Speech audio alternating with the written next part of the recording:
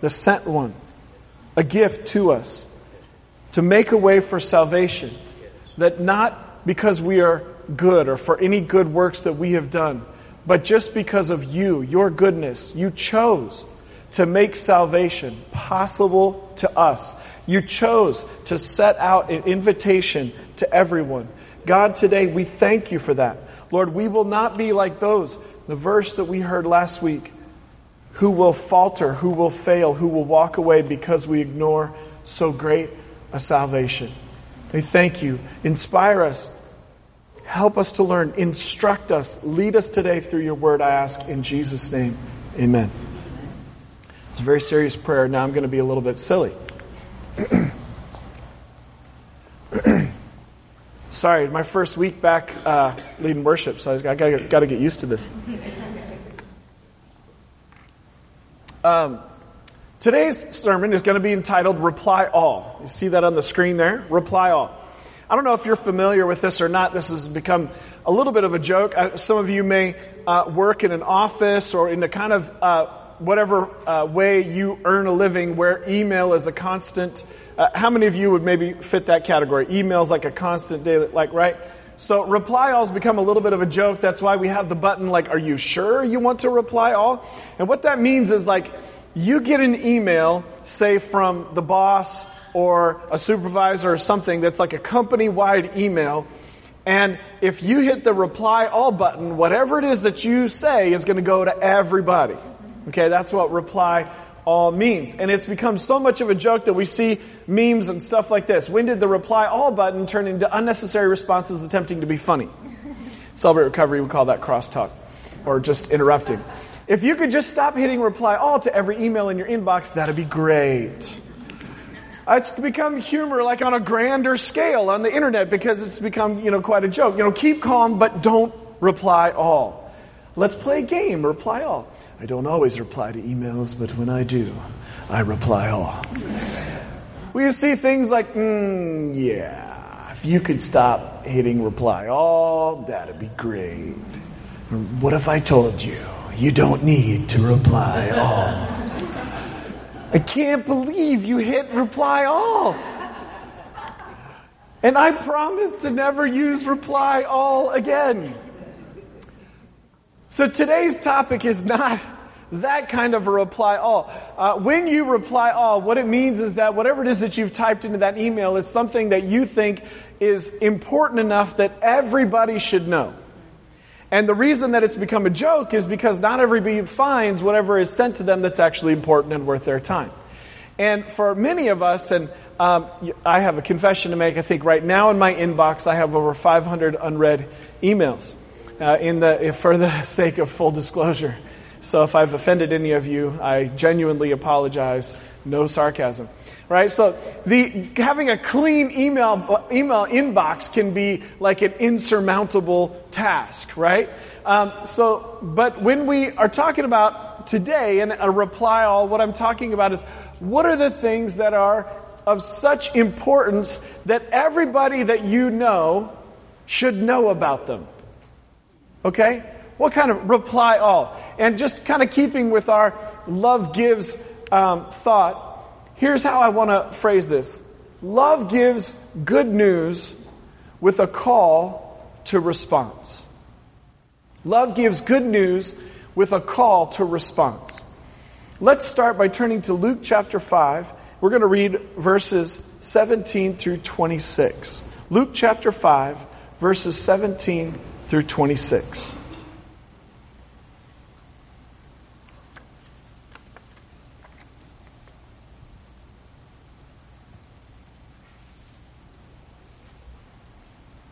One day, while Jesus was teaching, some Pharisees and teachers of the religious law were sitting nearby. It seemed that these men showed up from every village in all Galilee and Judea, as well as from Jerusalem. And the Lord's healing power was strongly with Jesus.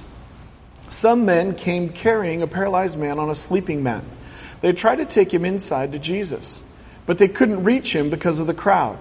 So they went up to the roof and took off some tiles. Then they lowered the sick man on his mat down into the crowd, right in front of Jesus. Seeing their faith, Jesus said to the man, "Young man, your sins are forgiven. But the Pharisees and teachers of religious law said to themselves, who does he think he is? That's blasphemy. Only God can forgive sins. Jesus knew what they were thinking, so he asked them, why do you question this in your hearts? Is it easier to say your sins are forgiven or stand up and walk? So I will prove to you that the Son of Man, which is a phrase Jesus used to refer to himself, that the Son of Man has the authority on earth to forgive sins. Then Jesus turned to the paralyzed man and said, stand up, pick up your mat, and go home. And immediately, as everyone watched, the man jumped up, picked up his mat, and went home praising God. Everyone was gripped with great wonder and awe as they praised God, exclaiming, we have seen amazing things today. Now, last Sunday, we read a number of verses from John where Jesus was talking about the relationship with God the Father. And if you listen back to last week's message, which you can on a smartphone streaming on our website, cityharborchurch.com, or through iTunes or other podcast apps, if you listen, especially through the first half of the verses that we read last Sunday, Jesus is talking specifically about the significance of a relationship with God the Father, and that it is only possible through the initiation of God and our response by believing that He is the Messiah. Jesus specifically says that is an essential key to you having this kind of relationship with God the Father. We make a great mistake if we ourselves as individuals, or in what we express to other people, just, oh, God loves you and it's all good. Absent of a clear explanation of what Jesus being the Messiah means, the significance of it, and what you're relying on it, your confession of faith in it, how essential that is in the process. Now, we can't, as we grow in maturity, we understand it's not us, right? God does the heavy lifting. We learn a little bit of humility. We learn that God is in control. God is the one that is leading and directing us. God is the one that initiated it with us, right? We can't get it mixed up taking credit for it, like, yo, I did this. No. God's the one who did it, but we receive, we respond. So Jesus is making a very clear statement. He is initiating the new covenant. The new covenant. We are not a dispensational theology church. We are a covenantal theology church, because I believe that's what you get from a simple reading of Scripture. There's a covenant between God and Adam and Eve in the Garden of Eden. We call that the Edenic covenant. There's a covenant between God and Adam. We call that the Adamic covenant. There's a covenant between God and Noah, the Noahic covenant, where God makes promises. In every covenant there's a sacrifice. Every covenant there's a promise of blessing. In every covenant there are terms. And in every covenant, there is a relationship like a marriage covenant that is with all that I've got, for as long as I live, with every breath that I have. That kind of a commitment between God and humans.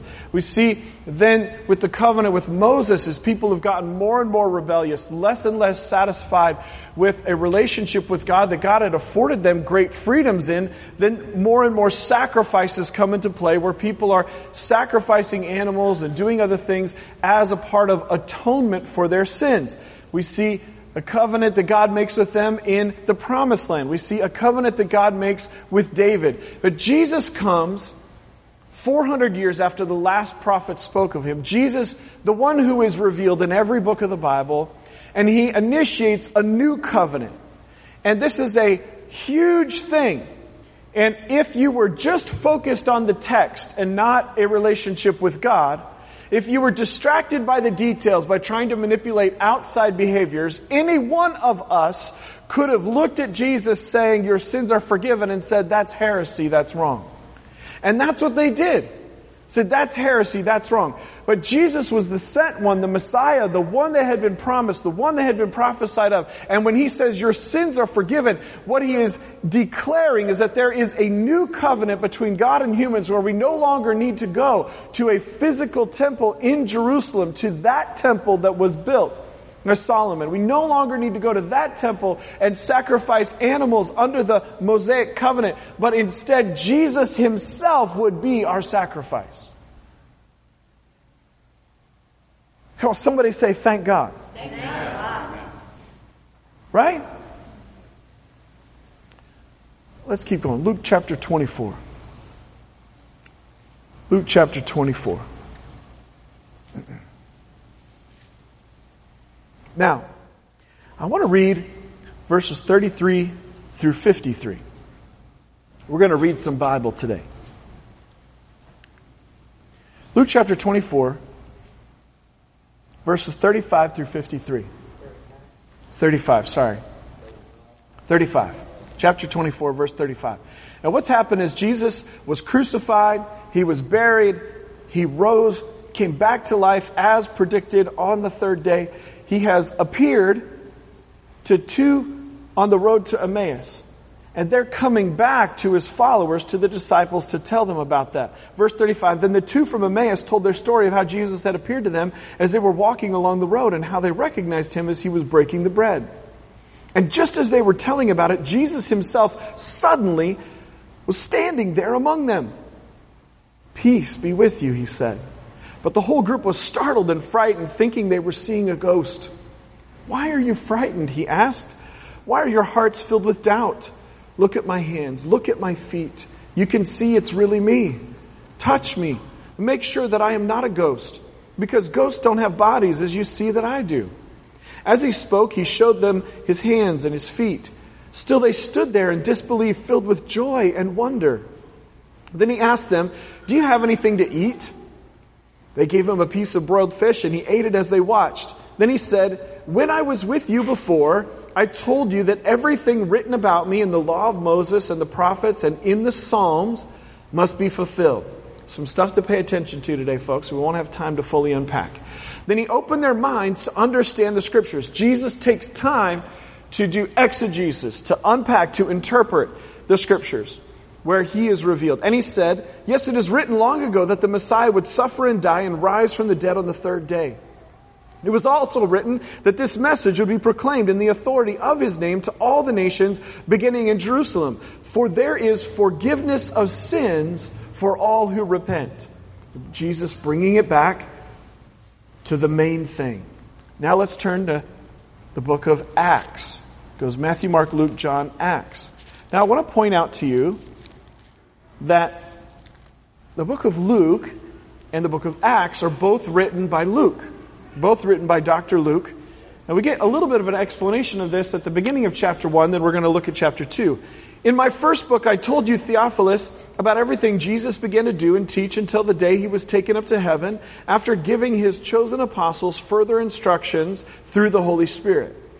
During the 40 days after His crucifixion, He appeared to the apostles from time to time, and He proved to them in many ways that He was actually alive. And He talked to them about the kingdom of God. Once He was eating with them, He commanded them, do not leave Jerusalem until the Father sends you the gift He promised, as I told you before.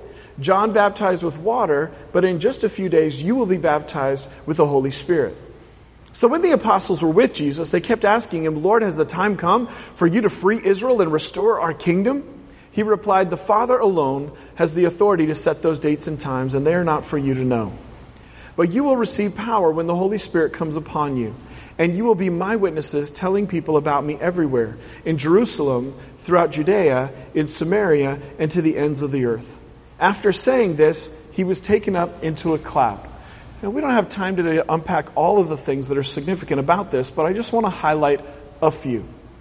Dr. Luke has made it crystal clear, and it says at the beginning of the Gospel of Luke that he's writing this so that you can be certain of the truth that you have been taught. He says here in the beginning that he has examined all the eyewitness accounts. He took years to examine this before it was written down, so that we would have a historical account. And to this day, we in 2017 have more documents that date back to this account than almost any other manuscript in human history. It stands to the academic standard of human historical account. Now, that said, Jesus is again talking about the relationship between God the Father, God the Son, God the Holy Spirit, like we heard about last week. And again, these are helpful as kind of two-parters to put together. When Jesus talks about sending them, it's important for us to understand that the words he chose were specific. They were not just geographic. Here in Jerusalem means you've got work to do here now in this city. He says Judea, what he's referring to is the people, most of the people in this room are Jews. Okay, we've got about 120 people or so, and he's saying within your own ethnic group. And then he specifically chooses Samaria, not because it's outside of that area, but because of an ethnic difference. Those people primarily were people that were half of Jewish descent and half of another descent. So he's talking about in this immediate area, within your ethnicity, outside of your ethnicity, and then from there to the ends of the earth. Don't ever stop. So then Jesus goes fully geographic, as only he can. Right? Not National Geographic, fully geographic. Right? So, Jesus gives them a commission. He gives them something to do. Now, let's look at chapter 2. Everyone doing okay? Chapter 2. On the day of Pentecost, all the believers were meeting together in one place. Suddenly, there was a sound from heaven. Now, this is the 120 that are referred to in chapter 1 that were following Jesus' instruction to wait for the Holy Spirit before doing what God had told them to do. This 120 people. They were all together, meeting together in one place. Suddenly, there was a sound from heaven like a roaring of a mighty windstorm, and it filled the house where they were sitting. Then what looked like flames or tongues of fire appeared and settled on each of them. And everyone present was filled with the Holy Spirit and began speaking in other tongues as the Holy Spirit gave them this ability. At that time, there were devout Jews from every nation living in Jerusalem. When they heard the loud noise, everyone came running, and they were bewildered to hear their own languages being spoken by the believers. They were completely amazed. How can this be? They exclaimed. These people are all from Galilee, and yet we hear them speaking in our own native languages. Here we are, Parthians, Medes, Elamites, people from Mesopotamia, Judea, Cappadocia, Pontus, the province of Asia, Phrygia, however you said, Pamphylia, Egypt, and the areas of Libya around Cyrene, and visitors from Rome, both Jews and converts to Judaism, Cretans and Arabs. And we all hear these people speaking in our own languages about the wonderful things God has done. They stood there amazed and perplexed. What can this mean? They asked each other. But others in the crowd ridiculed them, saying, they're just drunk, that's all. Then Peter stepped forward with the 11 other apostles and shouted to the crowd, listen carefully, all of you. Fellow Jews and residents of Jerusalem, make no mistake about this. These people are not drunk, as some of you are assuming. 9 o'clock in the morning is much too early for that. No, what you see was predicted long ago by the prophet Joel. And he quotes Joel chapter 2. In the last days, God says, I will pour out my spirit upon all people. Your sons and daughters will prophesy. Your young men will see visions. Your old men will dream dreams. And in those days, I will pour out my spirit even on my servants, men and women alike, and they will prophesy. I will cause wonders in the heavens above and signs on the earth below. Blood and fire and clouds of smoke, and the sun will become dark and the moon will turn blood red before that great and glorious day of the Lord arrives. But everyone who calls on the name of the Lord will be saved. There it is again. Now, Peter continues, people of Israel, listen. God publicly endorsed Jesus the Nazarene by doing powerful miracles, wonders, and signs through him, as you well know. But God knew what would happen, and his prearranged plan was carried out when Jesus was betrayed. With the help of lawless Gentiles, you nailed him to a cross and killed him. But God released him from the horrors of death and raised him back to life, for death could not keep him in its grip. King David said this about him. He quotes Psalm 16. I see that the Lord is always with me, or always before me. I will not be shaken. He is right beside me.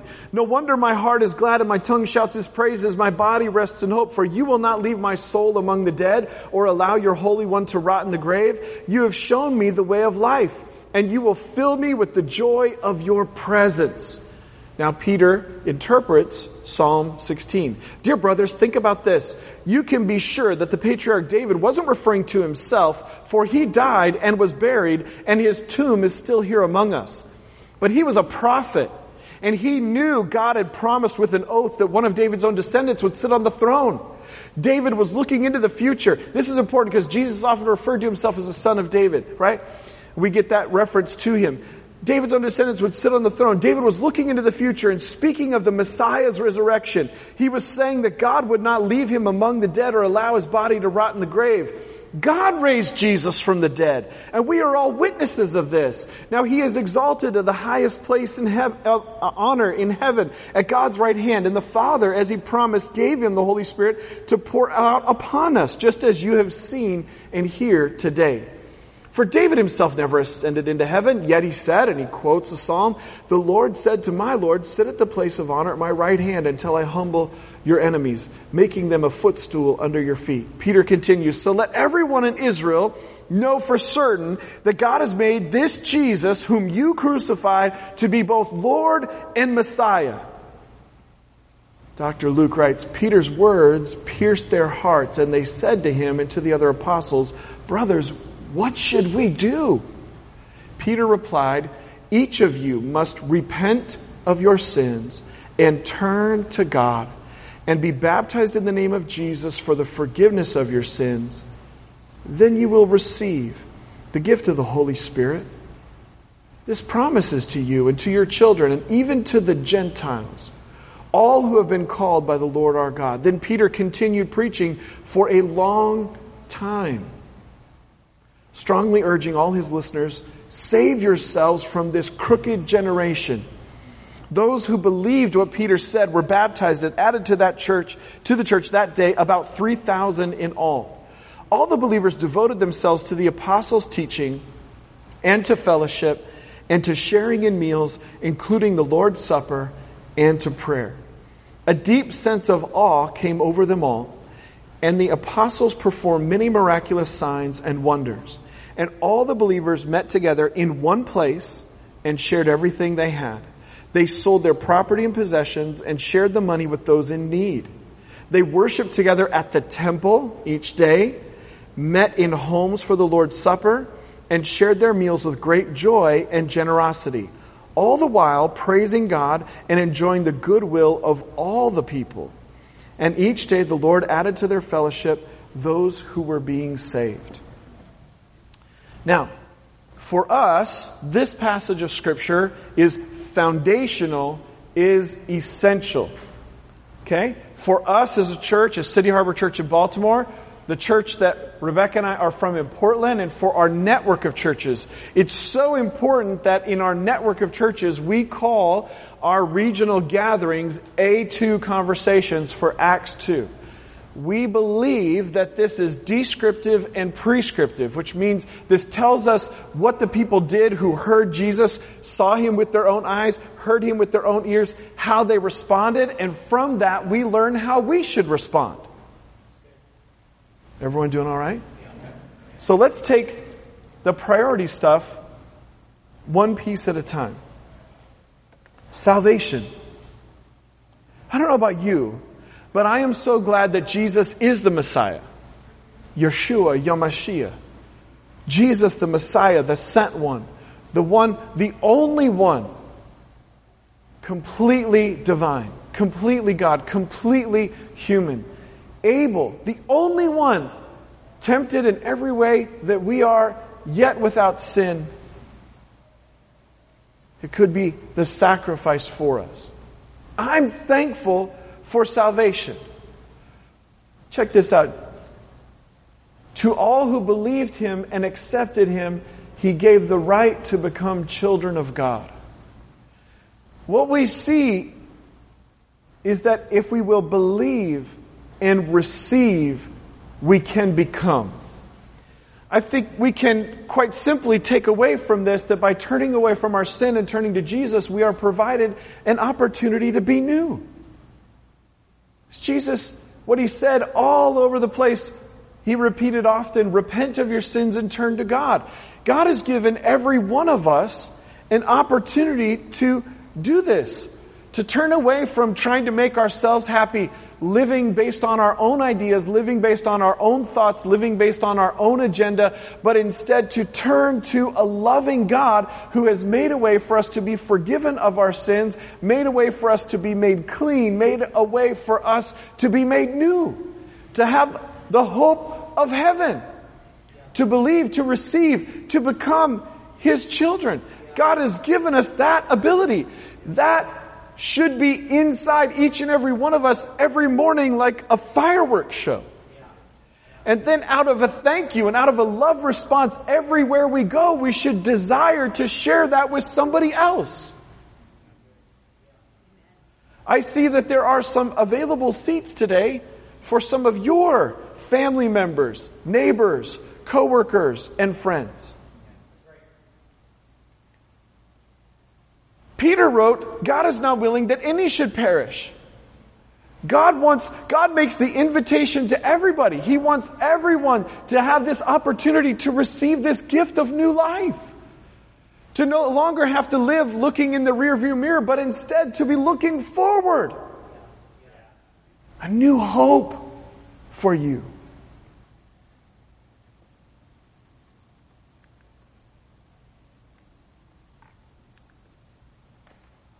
Now, as Allison described,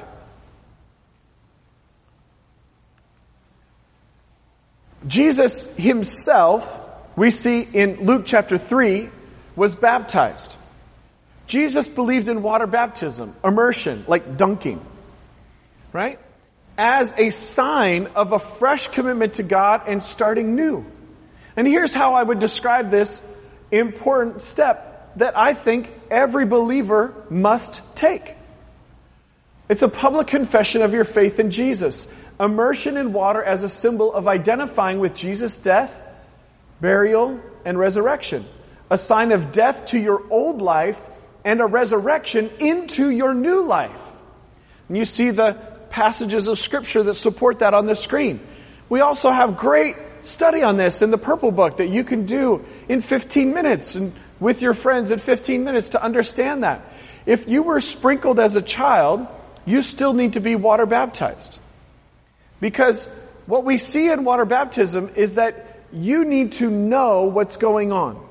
It's about you making a decision for you, not your parents. You making a decision between you and God that you are going to follow God with all your life. You're joining in the new covenant, a lifelong decision. I'm going to follow God with all that I've got for all my days, just as Allison described it meant for her. And I want you to know, we believe in this and we do this. We have water baptism parties. And listen, all that's required is that you've made a decision to follow Jesus. So if you need to be water baptized, let me know. Let's do this thing. It's simple. It's easy. What are we waiting for? What I have found is that people that wait suffer and struggle. It's important. Something spiritual occurs. Just like it is with communion, with the Lord's table that we saw in Acts chapter 2. So I do believe, like the Lutherans do, that something spiritual occurs when we take the bread, when we take the cup. Because we are spiritual beings and God is spirit. Now, what we also see in Acts chapter 2 and in the stories that continue on is that an immersion in the Holy Spirit occurs. And this is an experience, that there is a line of demarcation, that there is a moment that you have where you know God came on me. God came on me and it was complete. Now, we don't always know how to define it when it occurs, and sometimes it takes a while to learn. And what we do see is that of the people that were baptized in the Holy Spirit, in the Bible, about half of them, it specifically says that, and then they spoke in tongues, other languages, and about half the time it doesn't say that. So it's anybody that teaches that there's an exact doctrine on that is taking things a little too extreme.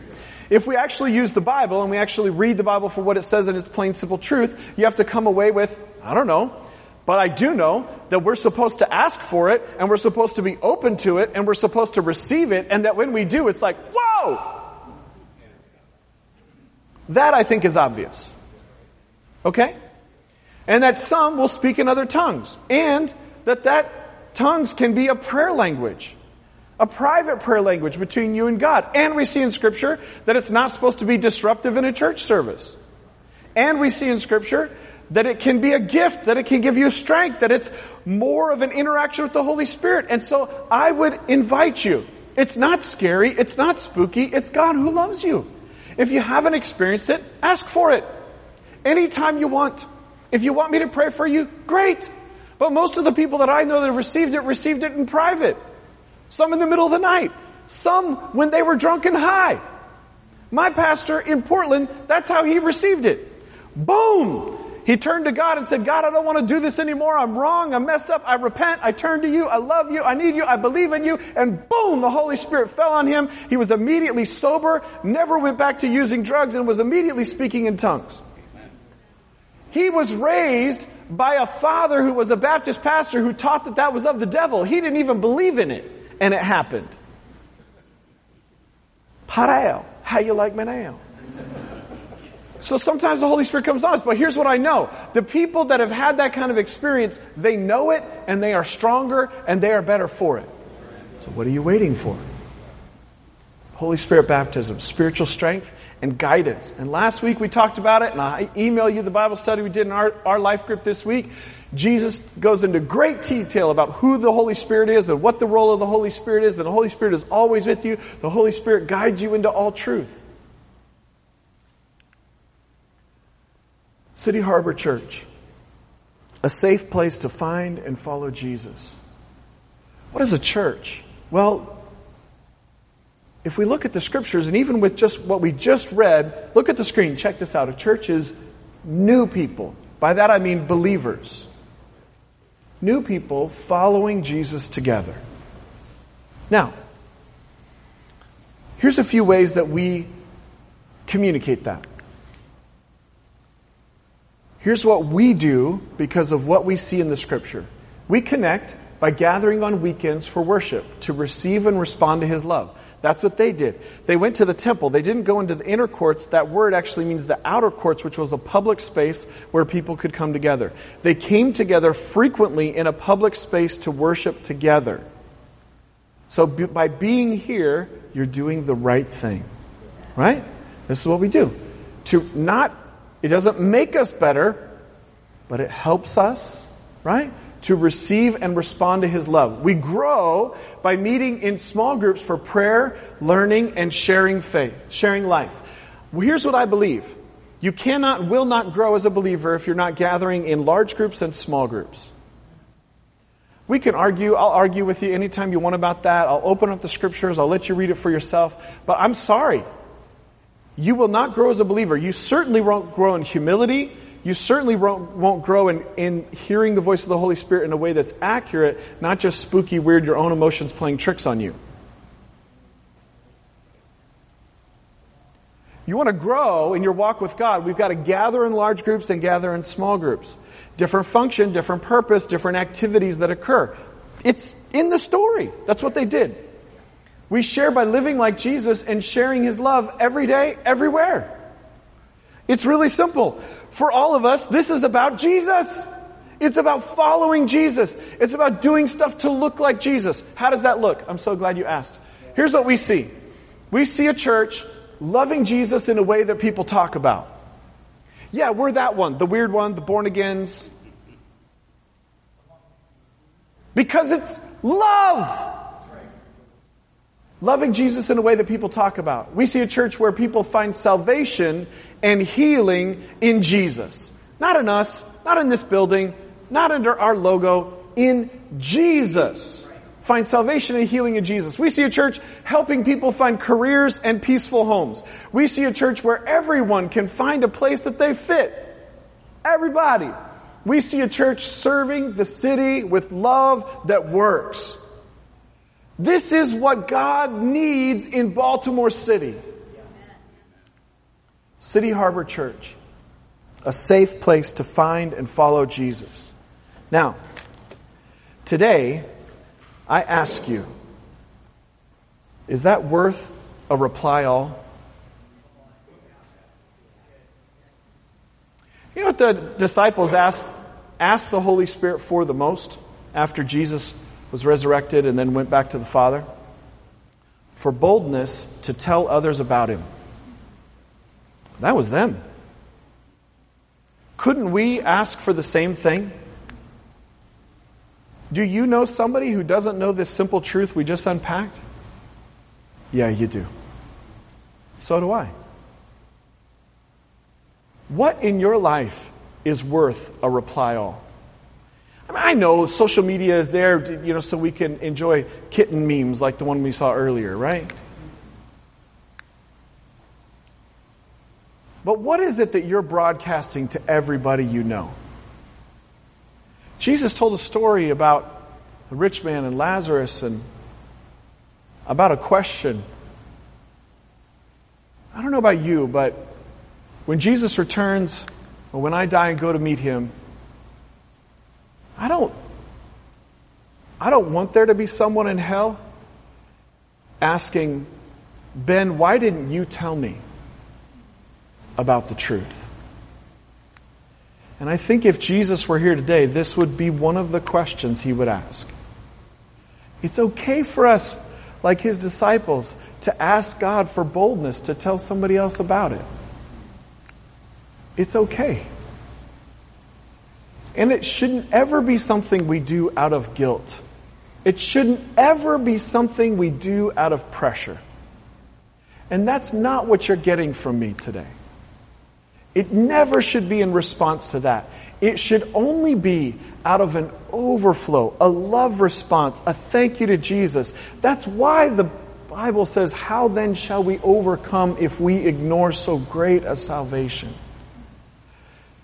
You're tired, you're stressed, when you're more focused on your problems than you are on the solutions in Father God, when you're more focused on being afraid of what the person will think if you hit reply all than telling them the truth about Jesus, it means you don't understand how great your salvation is. And today's message shouldn't be just, oh, there goes PB again, one of those little simple messages. But it should be an invitation to you to get into the Word yourself, to have some one-on-one time, to listen to the Father, to speak to the Father, to grow in your understanding of your salvation. What have you been forgiven of? What hell would you be experiencing without Jesus? What heaven can you experience with Him? What does His love for you mean? What does it mean that God loves you without fail? That God's not here trying to use you or manipulate you or get you to pretend like you're something you're not or get you to be a hypocrite or get you to be fake. God's not here for any of that. God loves you. God loves you out of an overflow because of His goodness, not because of anything you've done, not because you came here today, because He loves you because He is good. And that goodness in God should be something that entices you to search it out in the Scriptures for yourself, to search it out, to understand it. It should put a spiritual craving in you that then what you don't do is try to tell somebody else the answers, but instead you invite them to learn with you. Will you stand with me? Let's close in prayer.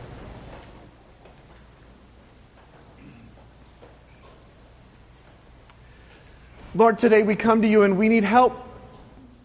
We need help. We get shy, we get bashful, we get insecure, we get distracted. Forgive us for when we have done that. Help us to dig into salvation and what it means. Help us to fall in love with you, to say thank you, to love you with all that we've got.